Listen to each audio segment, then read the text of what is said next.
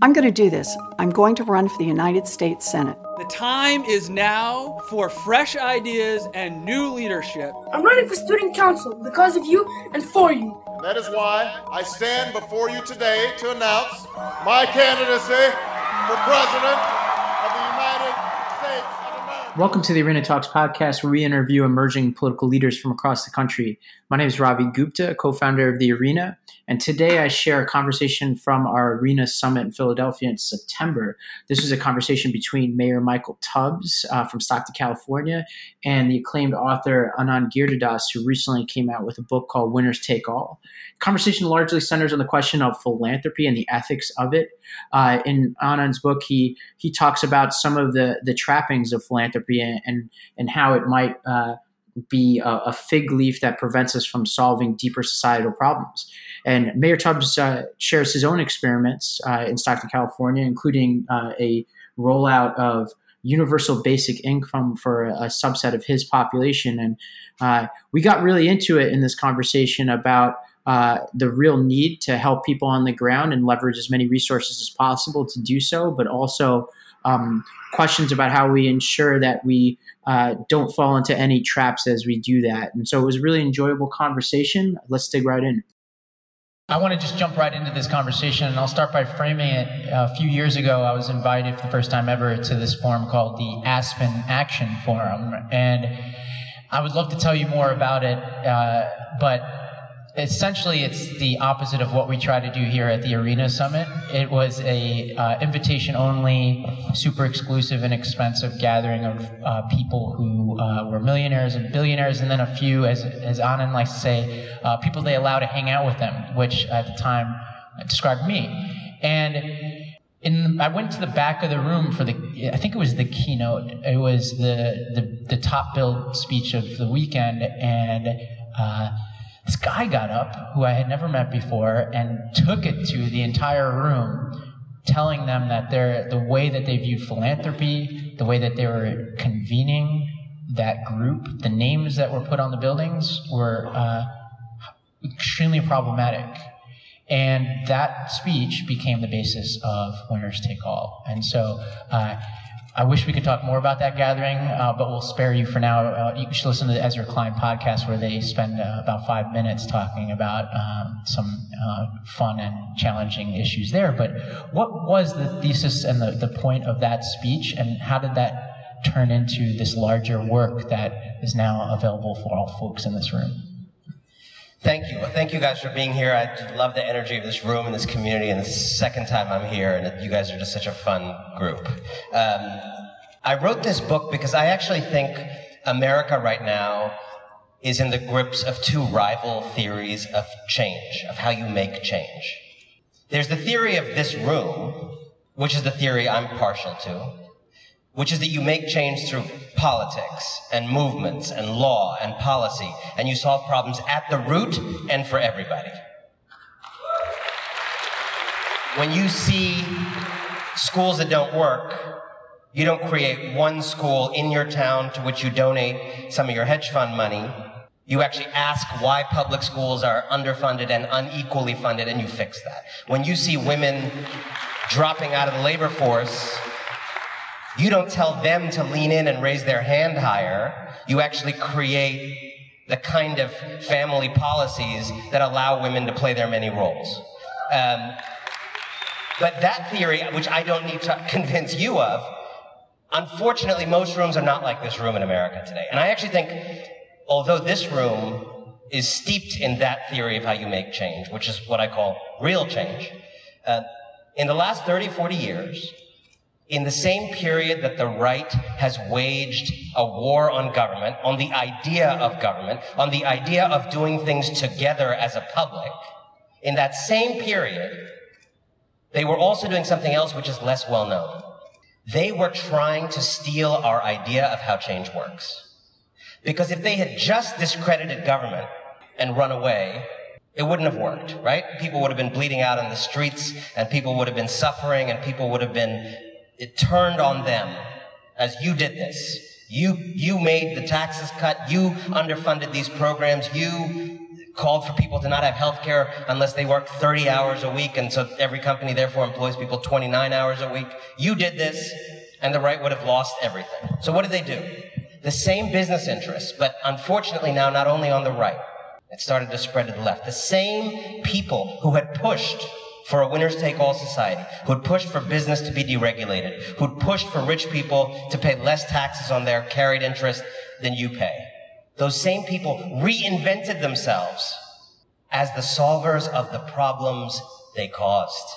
The people who architected the age of inequality recast themselves as the saviors from the age of inequality. They signed the Giving Pledge. They adopted charter schools and sat on their board. They talked about changing the world through their monopolistic Silicon Valley companies. They built a gig economy in which no one has security and no one has careers, and they told poor people that they are micro-entrepreneurs. They rich-splained to us that change was something that trickles down, like money was supposedly to do in the 80s. They push trickle-down change. And they have tried, I believe, to steal the idea of change, to steal our idea of change, so that we start to think that change is something billionaires give us when they're done raping and pillaging our economy. I'm sorry if I'm being direct, but you all look like you need to wake up a little bit with this morning time slot. And I believe that until we can, it's not just enough to end Trump. Although, trust me, nobody wants to end him faster than I can. But Trump, the story of Trump didn't begin with Trump. I think Trump is the culmination of an era of fake change. And, awkwardly, that era of fake change wasn't just Republicans and it wasn't just people on the right. A lot of people on the left, rich people, billionaires, saviors, people who maybe support causes like this, have also been peddling the idea that the world is saved by billionaires, by the people who cause the problems, that the people who have built our winners-take-all economy are our deliverance. And I think we can't just end the Trump era. We have to make the Trump era the end of the era of fake change and usher in what I call an age of reform. And so, before we hear from Mayor Tubbs and what he's been up to, as quickly as you can, you have this theory in the book about what it means to act from generosity versus acting from justice. What do you mean by that? Although they both start with the J sound, generosity and justice are actually not the same thing. And what a lot of rich people have tried to do in our time, after building the winners-take-all economy, after architecting an economy in which there's actually no way that most Americans could ever transcend their circumstances. By the way, the odds of getting ahead in America, out-earning your parents, have fallen in the course of many of the lifetimes of people in this room from 90% to 50%. We are a crapshoot nation when it comes to social mobility today. It's not who we think we are, but that's who we are. And so what a lot of those folks have done is, having built that economy, they try to kind of convince us that, our minds, our mentalities, we're good at spreadsheets, we're good at PowerPoints, we're good at, we can go in and we're clever with data. And they have used that to colonize the space of change making, to redefine reform in winner-friendly ways. That's one of the most important points I want to leave you with. On every issue, whether it's the schools or women empowerment issue I mentioned or any other, there is real change at the root and for everybody. And then there's a light facsimile of change, which gestures at change and seems to make you a good person while totally protecting the system that keeps you on top. And so, Mayor Tubbs, I was reading recently a political article in which you pointed out that, Stockton, a city that was forced into bankruptcy before you were mayor, was investing in things like, the redevelopment of the marina, so people could park their yachts there. And you made the point that it can't just be about image, we have to invest in people. And that's led you down this road that now brings us to this this major project that you have to invest in a universal basic income project in Stockton. And I think for those of us who are interested in changes coming from a place of justice, this seems like a really important step. Tell us a little bit about what's going on and what you hope to accomplish in 2019. Absolutely. Well, first, thank you so much for having me, and thank you for the points you raised. I think taking the frame that we live in a society where folks who have money have undue influence on the political process, just being really pragmatic. For the past 2 years, I've made it my duty to build relationships to try to get to some of that justice, and using philanthropy to really seed crazy ideas with the hopes that one day they'll become policy. So one example of that is the basic income experiment. So essentially, in February, at least 100 families will be given $500 a month for 18 months as a basic income pilot. And what's fascinating is that we decided to do it at or below the area median income of $46,000, which means a lot of folks who are working and don't qualify for some benefits but still are struggling will also benefit. But I think in this case, philanthropy has been really helpful to really try and test an idea people have been talking about since the agrarian revolution in the late 1700s, but now actually do it and see what happens. So when we think about kind of philanthropy and social change, I think the points raised are valid, and that we have to be very careful, and that it's not done on the terms of folks who kind of benefit from society as it is. But if there are ways to kind of generate or use some of the resources and money to really get to crazy ideas and solutions that lead us to justice and lead us to policy, then I think that's the way to go. And so in service of that, like ensuring that the work that you're doing is on the right terms, you brought citizens into the process in deciding how this money is used. Talk about that. So in June, we had 60 foundations from across the nation kick it with me in Stockton.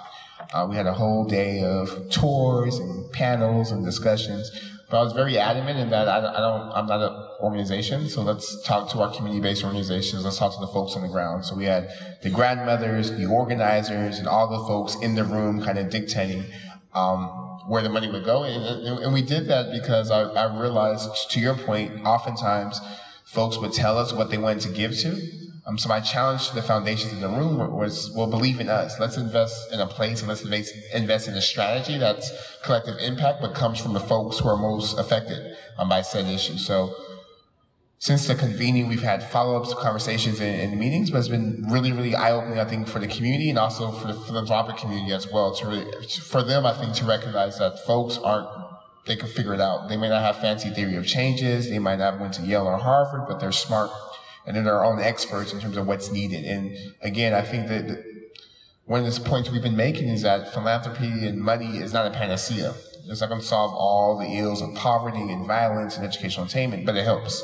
And it can help, especially if we marry that with a policy agenda. So you marry programs and policy. I think that's the way to get to the real change you talk about in your book. Can I ask you, so one of the curiosities I have about this, because I think what you're doing is very admirable. Unlike a lot of these efforts, if you think about Mark Zuckerberg, he went to, Oprah to announce to the people of Newark that he was about to save them, a city he'd never visited before deciding to save them. And TLDR, it didn't work. $100 million vanished without any change. You have clearly tried to do something different by having rich people don't get to decide what the policies in Stockton are. You decide what the policies are locally, and they can pick and choose. But I have a question about how you navigate a couple things. Because a lot of these rich folks, to Ravi's earlier question, they love the idea of their own generosity. They don't like the idea of being brought to justice or maybe living in a more just system. They love being told to do more good, and they're happy to, but they don't like doing less harm. They like giving more, but they don't like taking less. So when those folks get on that bus and get out of that bus, I don't know the backgrounds of them specifically. I assume some of them made their money in finance and pushed for a tax system that makes it very hard to run Stockton, as you would probably want to. I imagine some of them are part of the automation economy that makes it hard to get work in Stockton. I wonder how you navigate the complicity, the ongoing complicity of the very people who are helping and chipping in with their role in making things better. Do you feel like you can speak truth to them? Do you feel like you lose the right to speak truth to them when you get their help? I'm a little crazy, so I speak to everyone how I speak to everyone. So I think but it depends on what we're talking about, right? So if they're on the tour and we're trying to get investment in Stockton, I probably won't spend an extraordinary amount of time about all the ways you're complicit. Probably focus. That's why I'm not the mayor of anything. But I will focus a lot of my energy and attention around sort of how they can be part of a solution. But we always speak in terms of root causes. So, for example, when I was on city council, Wells Fargo was doing a lot. It was like 100,000 here, 100,000 here for things. But I would always say this is great because of this foreclosure crisis where it's subprime lending. So I think there's a way to finesse it where they get the point, but you're not necessarily prodding and poking. But luckily for us, a lot of our investments thus far have come from institutional, like some foundations and folks like that, and not as much from kind of individuals. But can I keep talking? Make the plug, yeah. Get the individuals. So, but I think one good example of this is Chris Hughes from the Economic Security Project. So the Basic Income Pilot is funded by the Economic Security Project, which was co-founded by Chris Hughes, who's one of the co-founders of Facebook. But I think the way... One of the slightly more decent co-founders. Yeah. And I don't know Mark, so I can't speak to that, but Chris is a good guy. But I would say I've been impressed with how he speaks unapologetically about how, like, I got lucky. Mark was my freshman roommate, and that's why I'm wealthy. And because of that, we have to do something to make it so folks don't have the economic floor go out from under them. And that's where the funding for our Basic Income Pilot comes. But it's been super refreshing because it just came with funding and that's it. So all the decisions, selection criterion, researchers, narrative, talking points come from the community. And I think he's not a perfect example, but I think a better example of kind of using your resources to get to real change and using your philanthropy to get at policy versus just programs. And so I think in starting to score this is this on the generosity side or the justice side? Part of it is what kind of conversation we have while the project is going on, but then there's this other conversation around what's the end goal and what is the end result and who wins and loses. And so what is the best case scenario? You know, if this pilot works, what does the world look like and who wins and loses from that? Well, best case scenario will be 300,000 people in Stockton come to city council and say, we want this for everyone. And then the millions of people in California say, we want this in California. And then the hundreds of millions of people in the United States say, we deserve this in the country. So to answer your question, the best case scenario is seeing that it works or that it's helpful, and there's a public demand for us to kind of think through kind of policy and scale to make it happen for everyone. I think one of the two things that your comments raised for me that I think are so important for everybody in this room who thinks about how do you make change. I think there's a kind of threat and an opportunity, to put it simple. I think the threat is everyone in this room and so many people before us have worked so hard for the idea of one person, one vote, right? And by the way, that issue is not over yet in American life. As we know, it'll be probably a perpetual issue. And one of the concerns I have, even when the money wasn't predatory, even when it wasn't foreclosure money, even if it's a noble foundation, one of the concerns that I just had writing this book is, why do we devote so much energy to making sure we have one person, one vote, while we are creating a tax-subsidized, essentially fourth branch of government, which is philanthropic spending, that is the opposite of one person, one vote, in which none of us have a vote, in which they sit on our school boards and they sit on our health policy things. And it's $410 billion a year in philanthropic spending, which is getting to the level of federal non-military, non-discretionary spending. The opportunity raised by what you're doing that I think is very exciting is a lot of the givers right now, these private givers and billionaire saviors, want to remain outside of government. They don't want to do what you're doing. They actually want to hear from people as little as possible, which is why they announce things with Oprah instead of the people they're helping. And a lot of what happened in the middle of the 20th century, and Head Start's the best example, was philanthropists playing in the mud by themselves privately, testing things that worked without government breathing down their neck, without shareholders. And then when they proved it, going to government and saying, okay, make this policy and do it through taxation and do it through the system. And that idea has fallen out of fashion today. And I think you are leading an experiment on bringing that back, the marriage of bringing some of this private money and private giving into the channels of public policy so people fundamentally are still shaping it.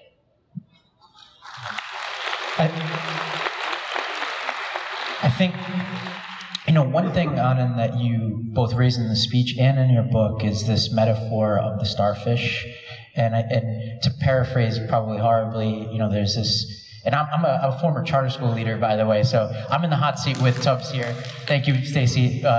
And so this hits me close to home too, a lot of the arguments that you make. And when you first made the starfish metaphor, which is, if you're walking on the beach, you see a bunch of starfish, there's this, we used to actually say this in the reform community, if you can just throw one starfish back in the sea, you've done a lot of good. And the sort of point with reform is, I and people like Stacey Shells and others, Will Packer in the room, folks who've been involved in the charter school community,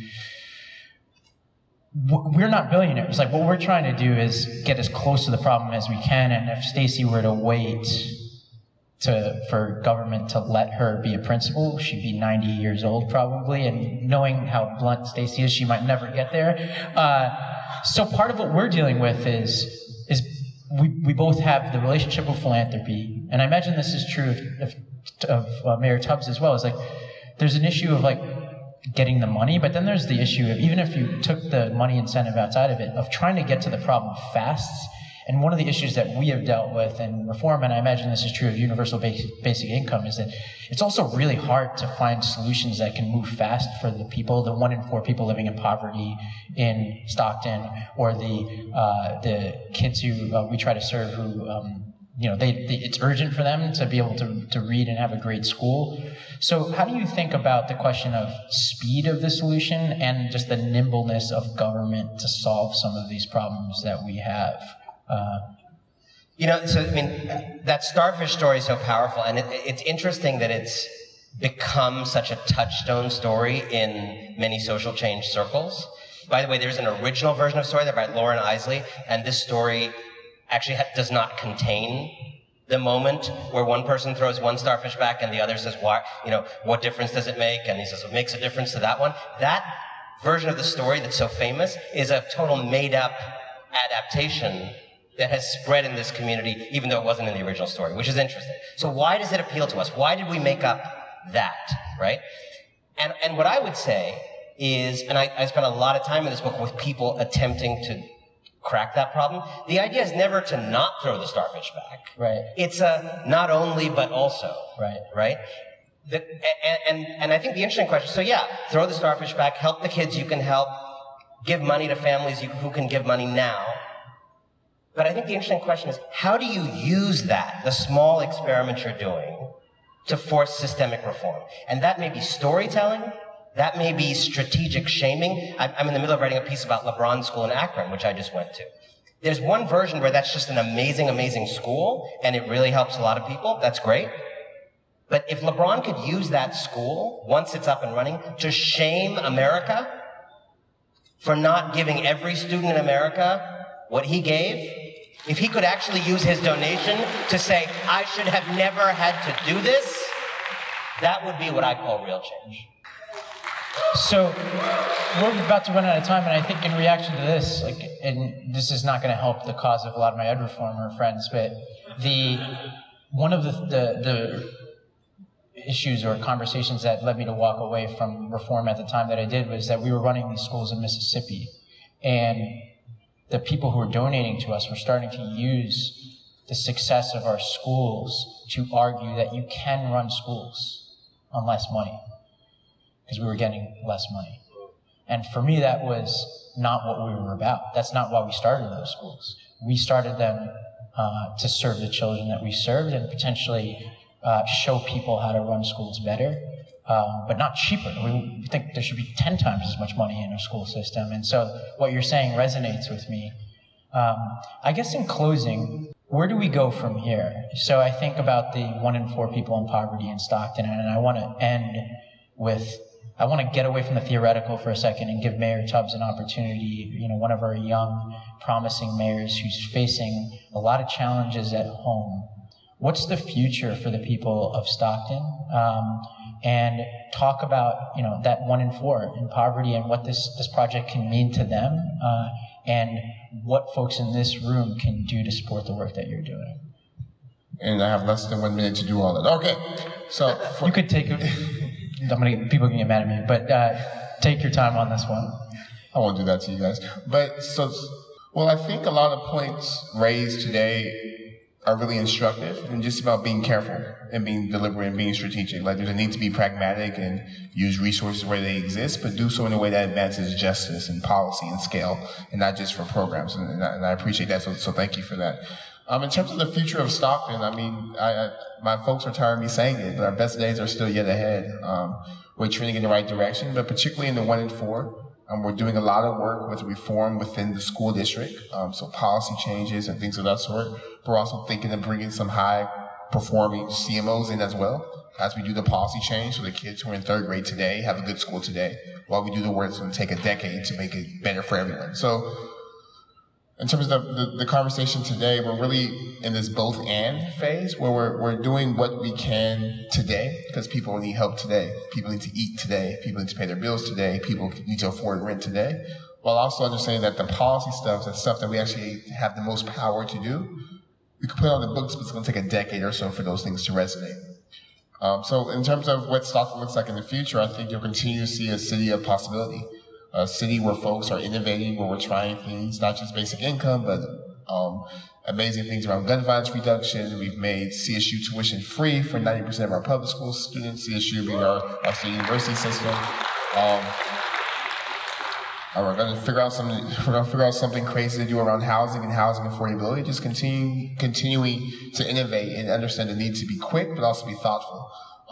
Again, because the 1 in 4 people can't wait for 10 years for some of the issues they have now, but also being mindful that the best thing we can do is put policies on the book, so when I'm done being mayor, the work continues and sustainable, and it's not contingent on me being a personality for things to get done. Great. And so, winners take all. We have copies of the books out on the round table. Free copy. In the spirit of Oprah, free copies. Free copies. And by the way, Mayor Tubbs is one of the few people Oprah has endorsed directly. So if you're listening, Oprah, he's had your back, no matter what anybody says about it. Absolutely. Happy to go on your show and announce anything, Oprah, if you're listening. And I'll give it to Anand to... I just want to say one just announcement for all of you. We are... My wife, who you're gonna hear from later, she's gonna do a weird, crazy, amazing experience for you downstairs with all those circular chairs you saw. She's an amazing conflict resolution facilitator, and she specializes on bringing people together.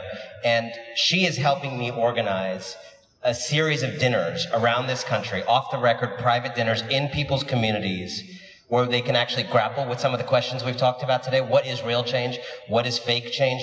How do you get from generosity to justice, etc.? If any of you would like to sign up to be hosts for these dinners and take this conversation to your communities, DM me on Twitter. My DMs are open, as is my heart, and I will make it happen. All right, thank you, everybody. Let's give them a round of applause.